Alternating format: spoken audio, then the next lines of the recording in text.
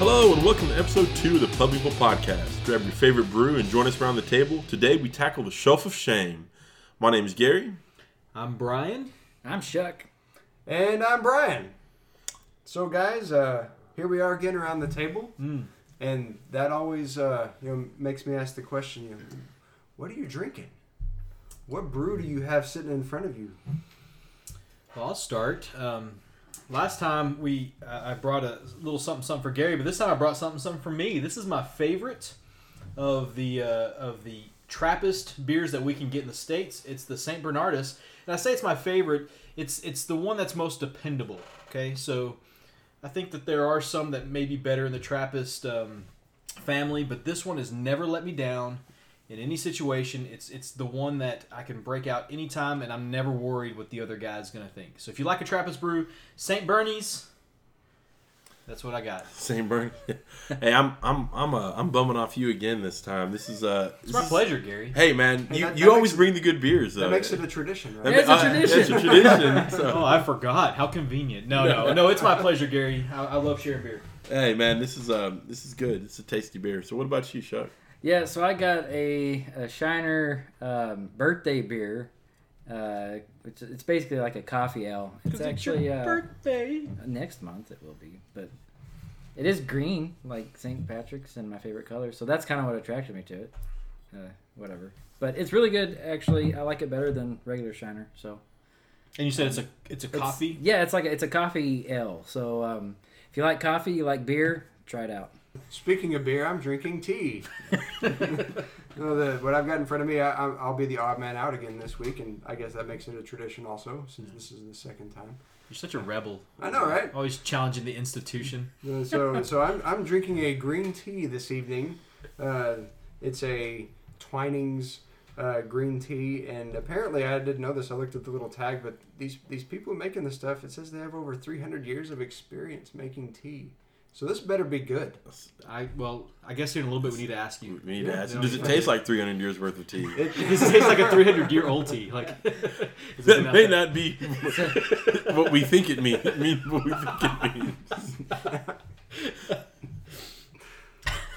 Hey, actually, I like Twinings a lot. I usually get the Twinings Earl Grey, and it's good stuff. I know, I've had that. Yeah. Yeah, it's delicious stuff.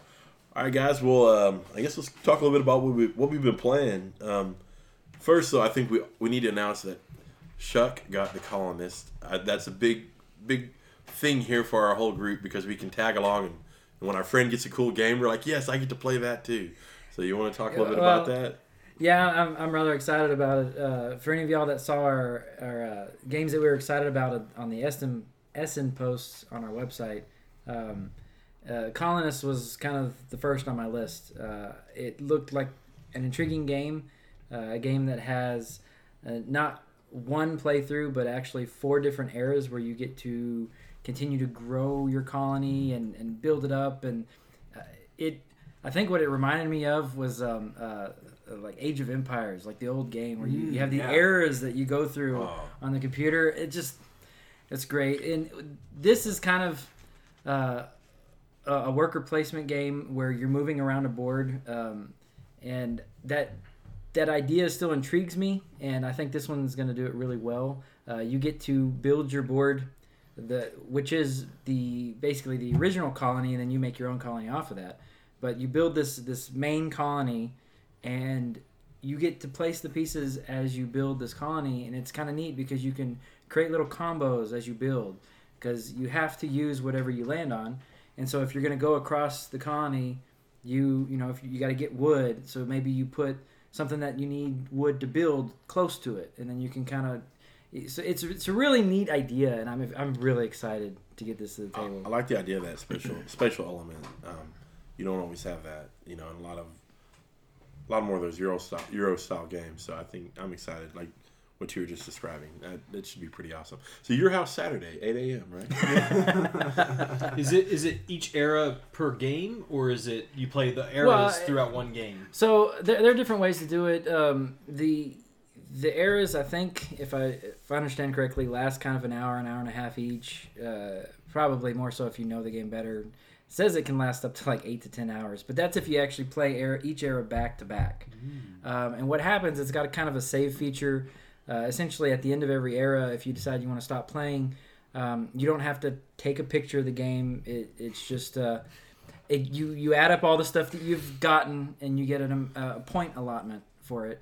And then when you come back, you get to use those points, and then you just basically rebuild your colony. It may not look the same, but you get the same base idea depending on what you had done before. So it's kind of a neat idea. That's a real cool idea. I love how Time Stories does that. Also, it allows you you can save your game in the middle of a run through a scenario, so that you don't have to come back to it later, or so you can come back to it later and you don't lose your place. It actually has a place in the insert to put everything. The thing I like about that too is if you do play on separate days, maybe one day you're going for a certain strategy, and then you come back a week later and you're like, I didn't really like what I was doing. I'm gonna do something else, and so you can build your board to do a different strategy entirely. And it's called an epic strategy game, and it definitely. If you've seen any of the amount of cardboard that came in the box, oh man, it is definitely epic. Epic's a good word. Epic, totally. I approve. Did you see my cardboard? There was a lot. Goodness. Well, any other new games here? Anyone else picked up anything new? Okay, so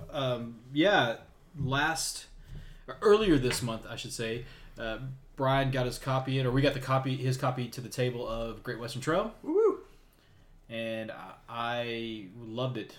I think it's going to be one that when it becomes available and it's not out of stock anymore, I'll probably end up picking it up too. I think that'll happen in March. I was interested in it after the reviews I read, but then of course when your game group talks about it, your gaming friends talk about it, to me that gets me even more excited about a game. Yeah. And the way you guys talked, all three of you talked about that game.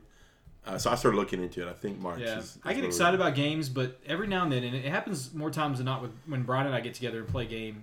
So maybe he's just got a good taste in games. But we sit down, we play a game, and it's those games, we've done it 2 or 3 times now, where the next day we're texting back and forth about that game. And it's still on the mind, and we're still thinking through the strategy. We did it with Forbidden Stars. We did it with Star Wars Rebellion. But those games are somewhat similar-ish in genre. This is completely different. This is more Euro, and we're doing that with a Euro game. So it was on my mind. I liked it a lot. And that's really been the big game for me this month, was playing through Great Western Trail with you. Yeah, that game was a ton of fun to play. It was. I really enjoyed the. You were talking about the spatial aspect of the worker placement, and you kind of get a little bit of that through going through the trail in Great Western Trail, and then add on to that your hand management and deck building aspect of your cows and stuff like that. It's a really fun game, and actually. You can look for on our website next month. We're going to be spotlighting that game, and you can find out more about that when we start doing that. But basically, each week we're going to be, highlighting something about the game, whether that's producing some resource for the game, like a foam core insert or something like that, or talking about the game. But for a month, we're going to focus in on a game, and that's going to be our first one. So you can be looking for that in March. Spoilers. I'm excited about that. I actually need to catch up and play the game with you guys. I don't usually like, just kind of what you're talking about, the hand management. I usually don't like hand management, deck building kind of things in games. You guys know that because we played them. But I liked it in that game. I got it. It's one of those things. It made sense. And Chuck, you played with it. You played us too. Yeah, and I think what makes it so much easier probably for the deck building is because it's such a minor little aspect of it, but it's such a neat way to do the resource management in that game to get your points. I think it's really cool. Yeah, no, I love how you draw your hand at the beginning of a run through this trail, and the whole point basically of running through the trail is you're gaining some resources and stuff, but the point is to really call your hand and get the right cards into your hand, so that by the time you get to the end, you have a great combo to score points with. Yeah, it's really cool implementation. And that whole trail driving thing, I mean, I said it when we were playing, it's like, this is what Lords of Ziddit should have done. As far as the way you travel and get to do things. So, yeah. Careful. Calling them out. Careful. We're going to have some rabid Lords of Ziddit fan calling us out. Well, eventually be said. Eventually they'll pick up, and Gary, you can cut this from the podcast if you want, but eventually people are going to figure out that Lords of Zidit is a synonymous term that we use for... We replace cussing with Lords of Zidit sometimes. Yeah, if a game's equated to Lords of Zidit, don't bring it over to our house. That's right, that's right. It's not welcome. Anyway, another game that I got out recently that I've really liked, I've been excited about it for a while. I've been playing some TAC lately. Oh, man. And I got really to play like a few that game. games tonight with our friend Wei. I got to play some TAC. Play TAC.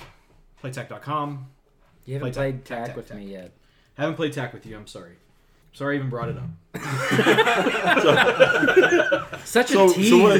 So what do you tell us a little bit about the game? So TAC was originally a fictional game, didn't exist at all. There's plenty of, if you've heard about it, you've heard this story before, so I won't get too deep into it. If you haven't heard it, there's plenty of people talking about it. But Patrick Rothfuss wrote Name of the Wind and Wise Man's Fear, and TAC is a fictional game within Wise Man's Fear. Then James Ernest comes along. You guys might be familiar with his games. Lords of Vegas, one of my favorite games. He comes along and he basically writes the rules for Patrick Rothfuss. Makes a really easy abstract strategy game, something that you could teach to anybody who maybe doesn't like abstract strategy. They may not like it, but it's easy, and it's fun for me, so I like it a lot. Yeah, I got to play that with you once, and I really enjoyed my Creamed play. me out. Maybe that's why I enjoyed it. Yeah. You know, because I beat you so Yeah. bad. We need a rematch. That always makes it fun. That does always kind of heighten my enjoyment of the game. Especially when it's Brian. When you win or when you beat me? That's the question. Man, so with this group, if I eke out a win, I feel pretty good. Anyway, that's TAC. It's not the best. Anyway, it's really fun. I got to do a lot of TAC here recently. So, speaking of our shelf of shame, I've been trying to challenge myself to get some of these games that I haven't played in a while or that I have not played yet that are sitting on my shelf this year. I don't know if anyone of you guys use the Board Game Stats app for iOS, but I do. I kind of went ahead and upgraded. Like for 99 cents, you can buy this little challenges pack or whatever. But it allows you to challenge yourself, and so I've challenged myself to play 100 games one time each at least this year, because we talked about a little bit in the last episode that we love games, but we don't always get to play them as much as we'd like, and so I was trying to be very, very aware of the games I'm playing and not just go back for my old favorites. But I say all this just because I have a thing for February, a challenge for February, and so I was looking at some games on the shelf that I thought maybe I can get out, and I recently got a couple games of Suburbia in with my son, and he's 10 now, and he just turned 11. We started before he turned 11. It's pretty interesting how a kid that age even can kind of get the basic idea of that game. And like in the first game, it was just him learning. In the second game, like it was one of those games where I scored like 12 points more, but really that all came from one tile. Like if I would not have got this one tile, then he probably would have beat me or would have tied. And so we've had some really great games with that. And it reminds me of how much I really like that game. And I know you've played it, correct, Brian? Suburbia? Yes. I know Shuck, you and I have talked about it, and it's a shame we've never got it to the table. Yeah, that needs to come out. Yeah, okay. All right, so how about you, Brian? I've gotten some good games in recently that I've really enjoyed. I've been jealous of what I've heard you playing this month. Oh man, you've had some good ones. So I'm going to start with a little bitty game that called Quinto. It's a little dice game that I would actually recommend if you have someone that likes Yahtzee and you want to take it a little deeper than that. Quinto is the perfect game for that. Basically, there's 3 dice of 3 different colors. On your turn, you pick the number of dice you want to throw, which colors you throw them, add the total together, and then on your score you have a score pad in front of you, kind of like you do in Yahtzee, and there's a row for each color of the dice basically, and you choose which row you want to put that score in that you just rolled. You have to have rolled the dice of that color to put it in a row. But the kicker is your numbers that you're putting in your row have to ascend. Mm-hmm. So you obviously like on the left it has to be your lowest numbers, on the right have to be your highest numbers. So you have to when you start the game and you're writing down your first score in there, you have to be really conscious of what I might get after that, whether that's higher or lower. And the other big part about this game that makes it so much fun is that on every person's turn you're paying attention, because whatever someone rolls, they have to write it down, but you can write it down. So you're always paying attention to what someone else rolls to see if it fits into the way you're scoring. Mm-hmm. So really, really fun game. Really quick. It can play quite a few people. So What was that game you brought over to my house with the expedition? At Lost Cities. Lost Cities. So in Lost Cities you're doing something similar, but it's like cards. You start with a number, and then of course if you have to skip a number, you're lost because you can't get that number back. And it sounded a lot like how you described where you insert the dice on the score pad. And I've seen the score pad too. There's a little bit more to it. I guess it'd be kind of hard to explain audio with the other part of it is column. you have rows that are colors, and then you have columns. Anytime, so there's 3 rows, and anytime there's a column that has space from all 3 rows in it, you can also if you fill those up and they're of different numbers, then you score that column also at the end of the game. It's kind of a bonus. So you'll score each row at the end of the game, and then you'll score those columns if you have filled them in with different numbers. You have to really think about where you're putting your numbers into those different spots. It's a really fun game. Like straight die roll, but strategy. Yes. So strategy, and where it's all in where you place it, and who picking up other people's die rolls and stuff like that they roll. So you're constantly paying attention. There's no downtime. It's real fast. Great game. Another game that I got to finally play that I've been wanting to play is Cry Havoc. Woo! I know. Jelly. Yeah. I want to try that one out. I'd actually heard a lot of... We're so happy that you got to play. I know. I've actually heard a lot of people kind of grabbing about this game, a little bit about the balance of it, and I didn't experience that at all. It's a very asymmetric game. In other words, each faction in the game plays very differently. Mm-hmm. And one of the big complaints I've heard is that the humans are just insanely overpowered. And either I'm a horrible game player, but I was the human that I lost. And it was a close game all the way till the end. So I think the key to that game is you play your faction to its strengths. You can't just play it like you want to. You kind of have to play to its strengths, which is actually a really cool aspect to the game. But basically, it's an area control kind of game. It's a battling game. The battle mechanism in it really sets it apart. Where you will pick between these 3 different battle objectives, basically, like this. So the attacker will choose. They'll take their minis off the board, and they'll choose where to place their guys into this battle board. These 3 different battle objectives, and then the defender will do the same thing. And so one of the objectives is controlling the region. So if you win that objective, you maintain control of that region. Another one is taking prisoners. So you can actually take your opponent's minis prisoner, and they score you points. That's pretty cool. Yeah, and the last one is casualties, basically. It's where you can inflict casualties on one side or the other. So really cool game. I highly recommend it. I would love to add it to my shelf. My shelf is just really full right now, and it's really full of games that I haven't played, because we're going to get to the shelf for shame in a minute. So hopefully I'll get to add this into my shelf soon, but... That's yeah. I really want to play this game, and since you don't own it, since you played someone else's copy, that's 2 more steps away. Like I got to befriend this other person. Oh, you know him. Oh, yeah. Then we're already friends. The other Brian. The other Brian. Other Brian, if you're listening. So yeah, I almost got to play this game.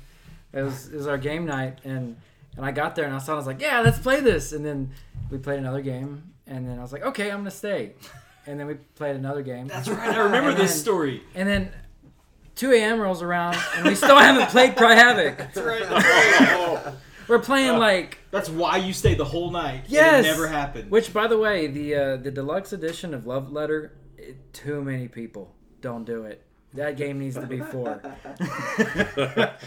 Dude, that's like insult to injury. You had to play Love Letter instead of Cry Yes. Havoc. That's even worse, man. It's not like you were... I waited so long.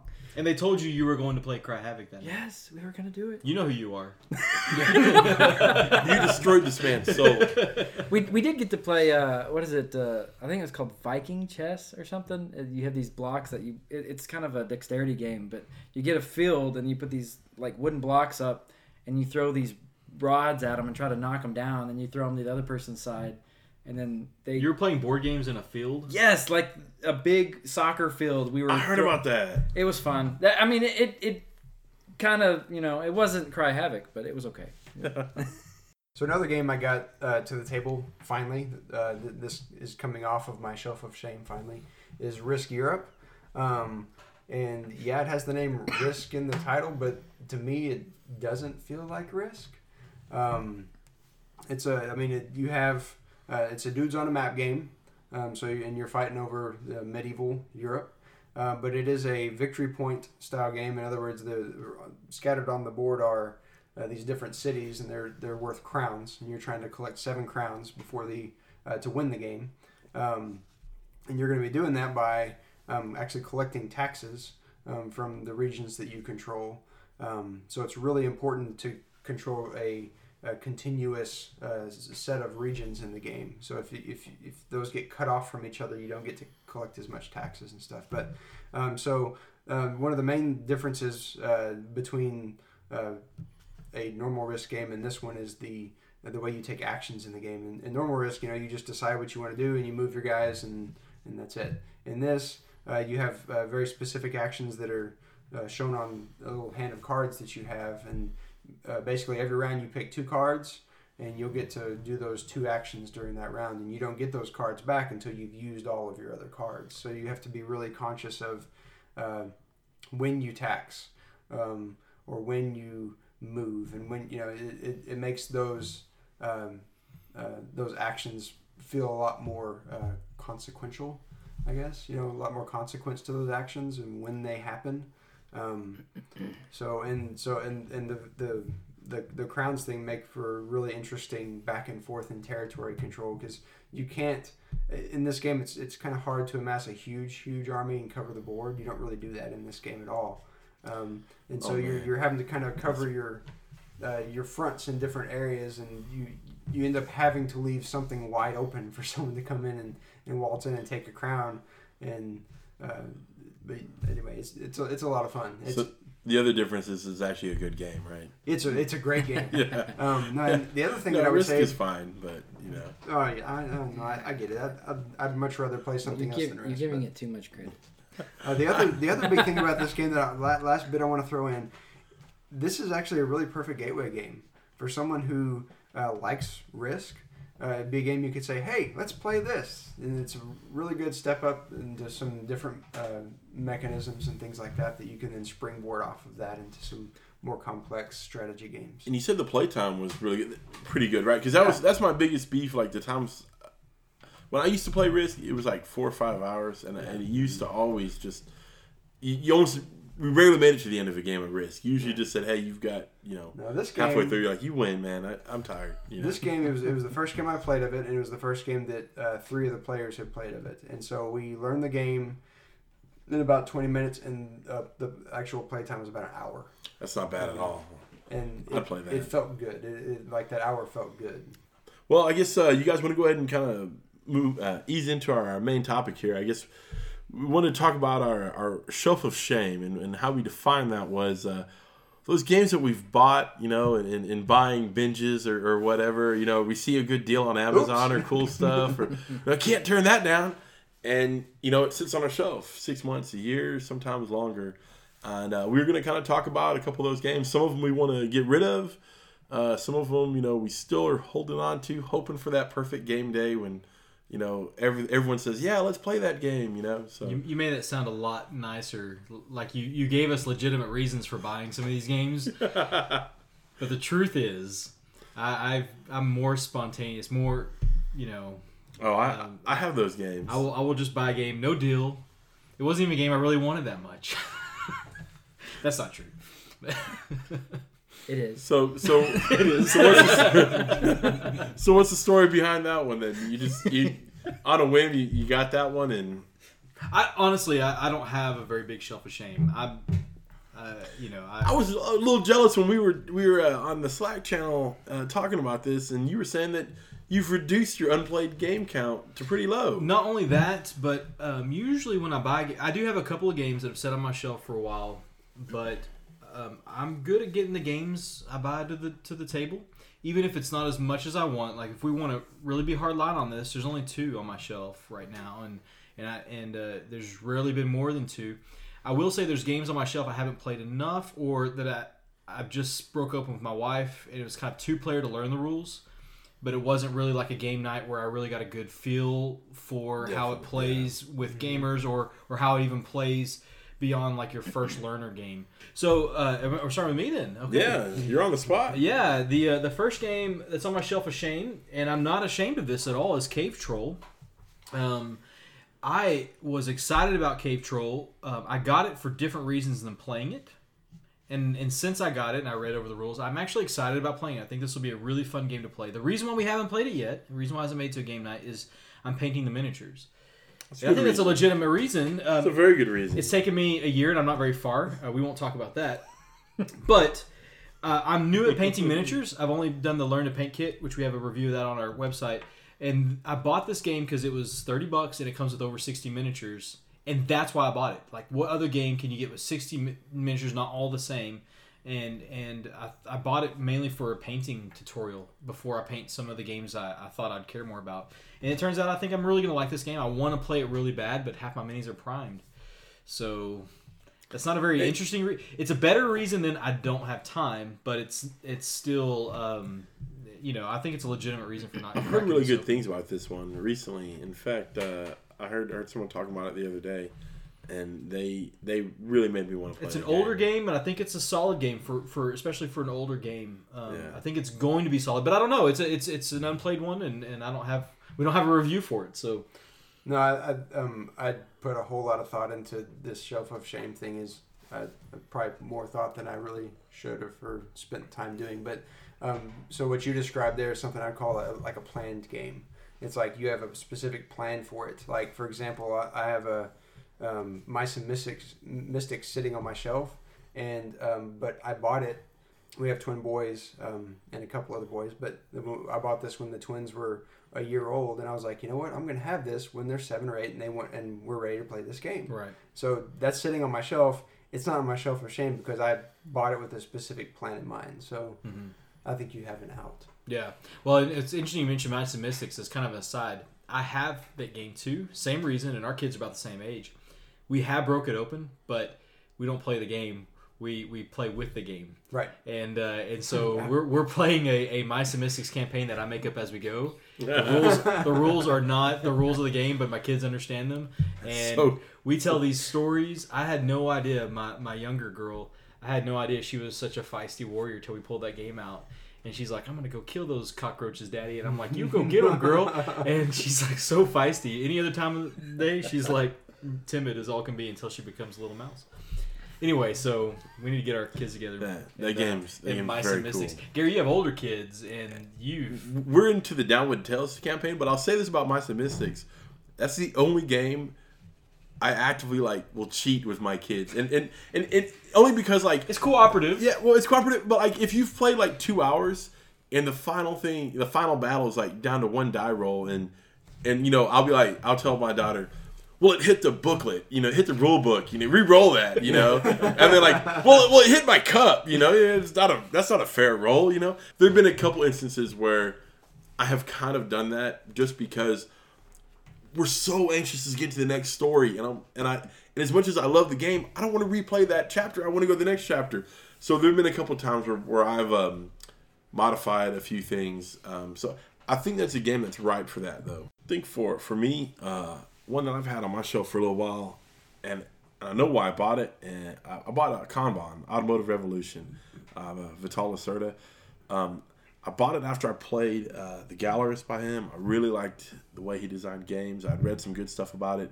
And I got the game, and I actually got a used copy of it. It's already punched and everything. It's ready to go.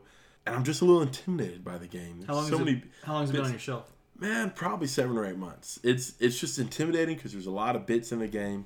And then it's also not the kind of game... It's a game I have to get out with this group, or there's a couple other Euro gamers I'll game with. I can't just bring it out when my sister and her husband come over. I recently brought out Agricola with them. I can get games medium weight games like that, but we've just now built up to that. So I can't just throw Kanban at them. And I've read through the rule book, but it's one where I need to read through it again now at this point. So it's kind of that game where I'm so excited about it. I'd like to play it, and then... Is this one that's staying on your shelf? Yeah, it's staying on my shelf. I really like Lacerda's designs. In fact, I bought in a BGG auction. I got a Venos by him as well, and I still have not yet played that one. But I just like the way I like his games, and so they'll stay on my shelf until I play them. I'm not getting rid of those games. I probably have the biggest list of our group, I think. I think so, sir. Probably.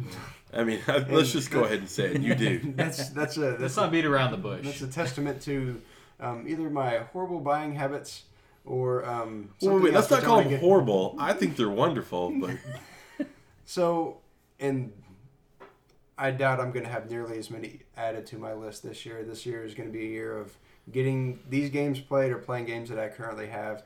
I'm really trying to plan out my purchases better so that I will actually get to play the games that I get.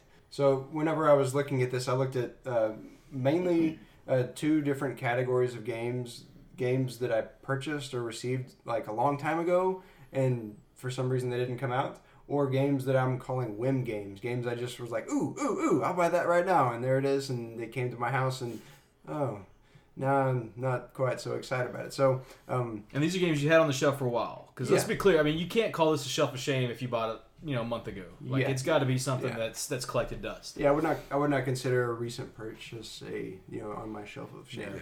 So the first game on my list is Exodus Proxima Centauri. It's I'm a huge fan of 4X we gotta get Space this one out. Conquest. It's sitting. I have it sitting out now because I'm reading the rules again. Let's do this one. Reading the rules again. How many times does this make? At least 3. Okay. Yeah, I always get a game out and plan to play it, and then it never happens. So, this is like.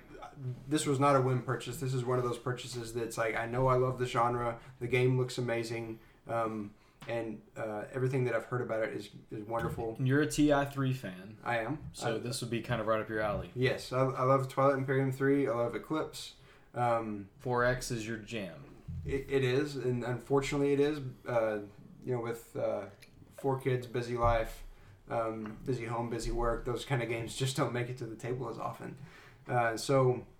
And that's actually one of the reasons that like I was thinking about this game. Is like, well, why haven't I played it yet? And I've had opportunities, but one of the things I've realized is I have like kind of an aversion right now to like teaching and learning complex games, and I think it's because I'm tired and busy all the time, and I used to sit down and read rule books.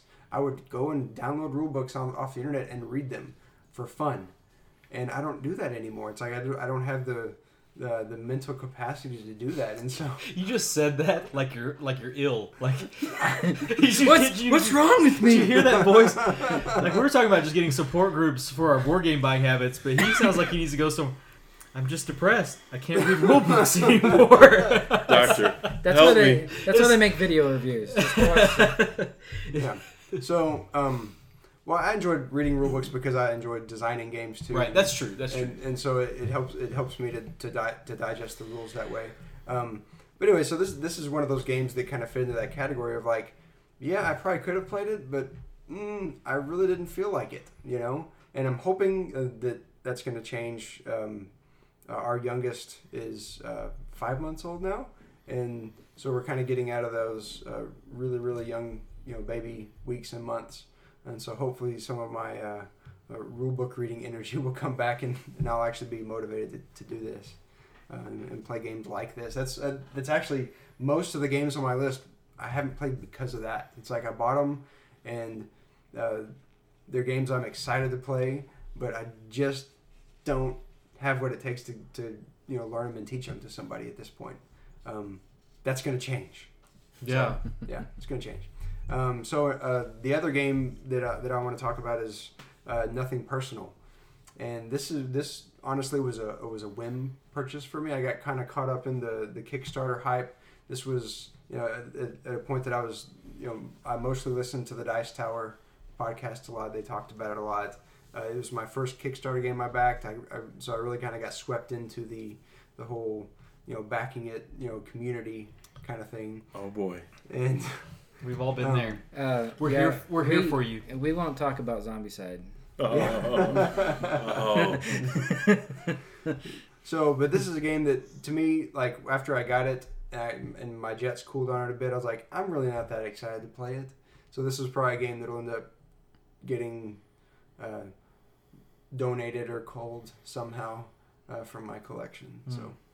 So now that you talk about your shelf of shame, So my shelf of shame was kind of based on your shelf of shame, and we even talked about it at the that's the con. Well, and it was kind of a whim thing. So we talked about it when I was interviewing the Game Boy Geek. We were talking about games we haven't played. Oh, So- I didn't think you were going to bring this up because I thought it would I didn't. embarrass you. Okay, well, yeah, it is kind of a little embarrassing. I wasn't going to bring this up. So you're like, you had a good price, and I was like, okay, I'm gonna buy the Manhattan Project, right? And I was like, okay, And you brought this up to Dan? yeah, and I brought it up to Dan, and he said I needed to play And it. Dan said to play it. And then I traded it for Colt Express, which I still haven't played.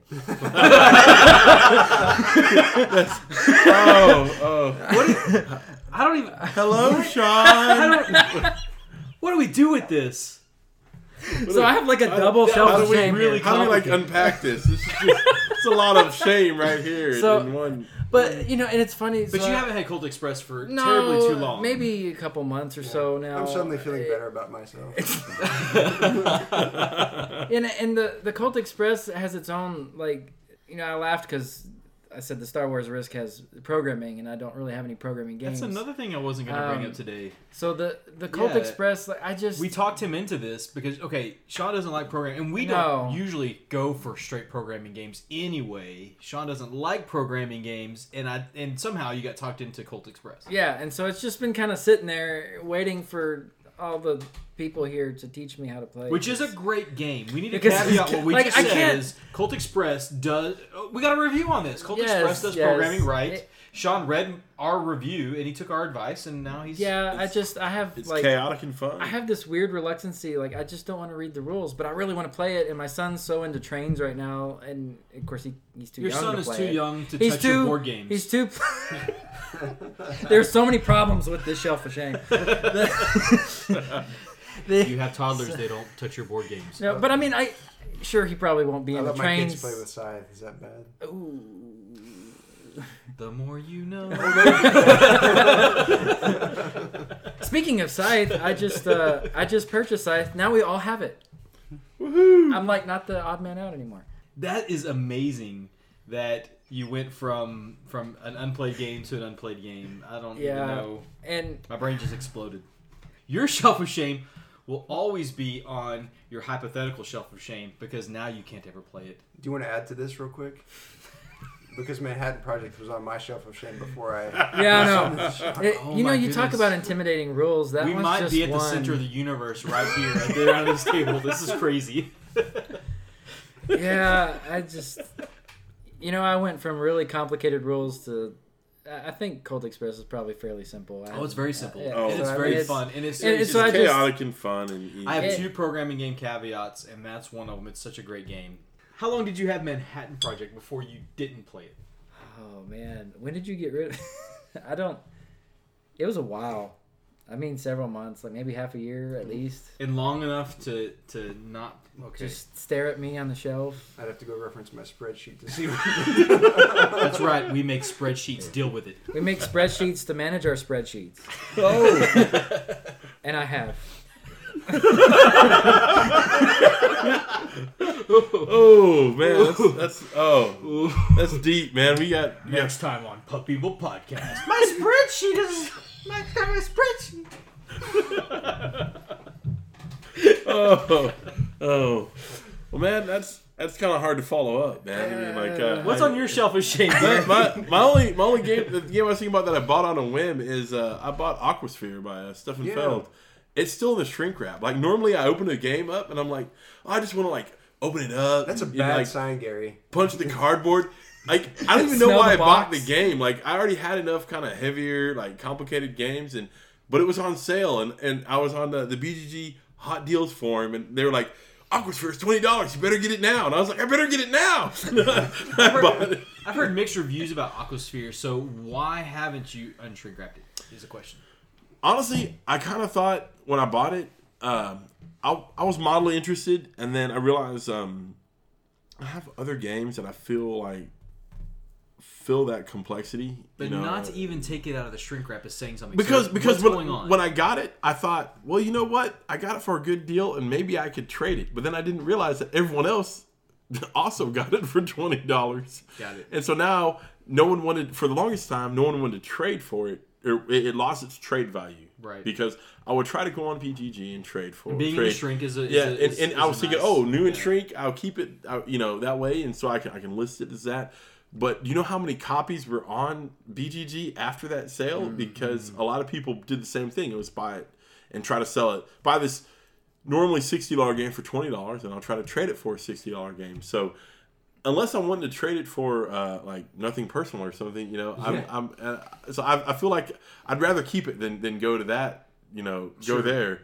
So it's still, but it's the only game I've had like in shrink for that long, and I'm embarrassed of it. Like, it's amazing you have a game in shrink at all. I'm Dude, impressed. it's like the first thing I do is like I gotta open it up and I gotta feel it and touch it. Well, there's something about releasing a game from the bowels of shrink that liberates my soul. So yeah. Yeah, no, taking the shrink off, punching the game. Well, punching the bits, the cardboard bits. I got you. I always give my daughter I'm Victoria. picking up what you're putting down. She can't play a lot of the games yet. She's only 7. Yeah. But she's my cardboard puncher. Like, we sit there and Yeah, she my kids organizes. do that She's too. like, oh, so the blue ones go here. Yeah, put them in that bag. And so she knows all the bits for like all these games that she won't be playing for another 5 or 6 Man, years. I had colonists punched within the hour. Oh, What are man. what are y'all talking about? Man, that's a lot of cardboard.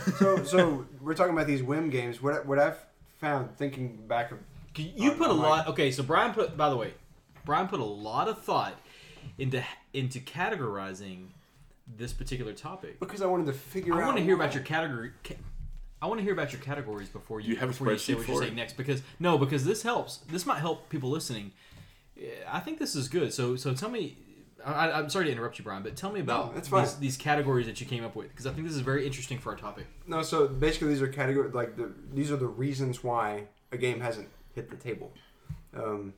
Well, the 2 categories I came up with for like the games themselves are like games, like I said earlier, games purchased a while back or received a while back that are just sitting on the shelf, or whim games. Those are the 2 things to me that made up the bulk of my shelf of shame. I wanted to think through why I hadn't played them. It's like, well, what is it about it? And so the first reason was time, which is to me kind of a cop out. It's a pretty generic reason. It's everybody says that, right? Right. So to try to define that a little deeper, I said basically newer stuff wants to come out first. It's like the newer something is, the more fresh it is for me. Out of the box, and so I'm more excited to play it. So the second one I mentioned earlier is the learning and teaching energy that it takes to actually teach some of these. You talked about Kanban, Gary. I mean, it takes a good chunk of time and a good chunk of effort to learn the game, and then to sit down with people and try to translate that to them to get them to play it. That just takes a lot of energy. I want to play with you guys, but I want you guys to all watch plenty of videos so that when you show up at the house, we just go. Yeah. Well, what is it that you do, Brian, where you like play a solo variant just to teach yourself so you can teach others? If it's a big game, big meaty game, I always play by myself, or at least with my wife. She's cool. She lets me do this. So, but yeah, you're right. I refuse to teach a game I've never played before. So the next reason was group dependency, and I think that kind of fits in with my next one. It's really more of a situation. Filler games are a situation kind of game. Large groups are a situation type of game. We've talked about that recently because Among Us, we have a lot of filler games we haven't got to the table. Right. And so, like for me, I usually have time to get to a game night, play the big game, and then leave. I don't ever really get the downtime in the middle of other games to play filler games. Like there's no filler time for me at game nights. It's like the idea of a filler game is, really good when you think of it hypothetically, and then when in actuality, it's very ironic in that way, right? Because you think I'm buying Skull, which is a really quick, easy filler game, very cool game, but in the irony is, you, in your mind when you're buying it, this is going to hit the table. This has the potential to hit the table at any time, and then it doesn't. I sometimes have the opposite problem though. I buy filler games, and then I'll play with like family or extended family. that's all they want to play. And so like I'll bring these like big box cool games. Like, come on guys, let me let you teach this game. Teach you this game. Oh no, let's just play Resistance 10 times. No, That's interesting. you know. Okay. Yeah, so I have the opposite problem. So that's another. You bring up Resistance, like the group size. Normally, the groups I play with, I track my plays on the Board Game Stats app, and most of my group sizes are 3 to 4 people. And so games that really shine at 8, I never get to play those. And so I have Space Cadets Dice Duel sitting on my shelf. I'm never going to get to play that game. As much as I want to play that game, I just don't have that situation come up where I have 8 people, you know. I know I can play with fewer, but I really want to play with 8. So, or something like, what was the new sub game? Captain Sonar. Yeah, Captain Sonar. Oh, you have to, and that's like specific 8. Right. That'd be so hard in my mind. Like I can't buy it, no matter how good it is, because it's just so specific. That's a very specific 8, and here's the thing about that. Like you almost have to have a bigger group than 8, like what we have at Primetime here in town, and then just having people that are willing to be spectators. Otherwise, I mean, just to say we're going to wait for this to get 8 people. Right. You know, it's just hard. So these situation type of games. Another reason was, and this was one specific game in my collection that I really want to play, but what is the game? It's called Impulse. It's a very small 4X game actually that I'm really excited to play it. Okay. Except I'm not nearly as excited now because I read the rule book and it was horrible. Did you? Oh, It's a horrible game. That's the reason why I did it. Wait. Did you buy it on impulse? No, no. I did not. This is one. Oh yeah, that would have been good. This is one that I heard about long before it Really? released and went on my list, and so I watched until it came out, and finally it came out. I read the rule book. I even got online and looked at other people's explanations of the rules, and they were still confusing. Like people couldn't decide. So it's just a bad game. Well, no, it's a bad rule book. Bad rule book. Yeah, it could Rule be a good books are game. important. Yeah, and Amen. and this is Rule coming books from are a guy important. who, You're right. like, I don't mind a mediocre rule book. Like, I can get through them and figure the game out. But this rule book was That's bad. so it just left a real bad taste in my mouth, and I was like, I'm not motivated to play you now. So, yeah, It's very personal. Because He your now talks to punishment his games. for having a bad rule book is you'll never get played game. Yeah. Yeah. I'll show you game. So I guess the last reason that I came up with is that it's just not my style of game. Like the longer I play games, the more I really hone in on what my style is. And granted, I mean, my style of game changes from now to then sometimes, and so some of these might come back into favor, I guess. But like right now, I look at it, I'm like, I'm just not interested in playing, a game with backstabbing and a lot of diplomacy type of situations. So that's actually nothing personal. It's just not my. It's a game that I'm not excited to play because it doesn't seem in my wheelhouse right now.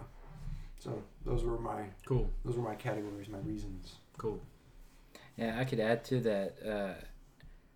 One of the reasons that drives me crazy, like you talk about the filler games, I kind of went on a run of buying a lot of filler games, and particularly a lot of 2-player filler games. Mm-hmm. So adding to that would be too many of the same type of games, where I look at my shelf and I think, I want to play this, but I really just play this one, and the other one just never gets played.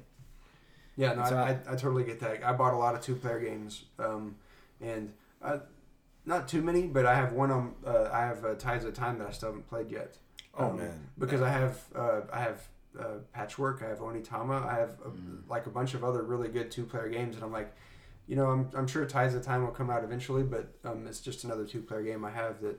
Keep it though. That's one that you should play with your wife. Yeah, Mm-hmm. that's actually like when you can take on a date night or something. It doesn't take up a whole lot of keep that space. one. Keep that one. Yeah, keep it. Yeah. No, it's staying on my shelf. And if you have Tides of Time, or if you don't have it, it's only like $12. Well, and also Tides if you want something even a little bit more deeper than Tides of Time, the Tides of Madness adds one extra mechanic to it. But Tides of Time is beautiful. Tides of Madness. The artwork is dark. Well, we're talking beautiful like scenery versus Cthulhu. So, but so we're talking about games that are similar to other games. I have Tides of Time, and I want Tides of Madness too. Just I don't because apparently you can maybe mix them or something. I heard. I don't know if that's true or not. Maybe like a 4-player game or. I Quit don't know. spreading rumors. Or maybe I just made that up in my mind. I don't know. Maybe you just wanted it to be true. I'm trying to convince myself to buy it, but I'm also not wanting to. Yeah, anyway. All right, guys. Well, thanks for taking the time to have a conversation about games and our shelf of shame, and why Shuck has a game that he didn't play and then traded for a game that he has no longer played. He is ashamed. We explored that a little bit. So thanks for joining us while we talk about our shame. For more Pub Meeple content, check us out at www.pubmeeple.com. There you'll find links to our YouTube channel. We've got some great foam core insert guides. We've got some DIY videos. We've got a lot of great content on there. And as always, just if you have any questions, just you can hit us up at Pub Meeple on Twitter, or shoot us an email from our website. And we'll see you next episode. See y'all.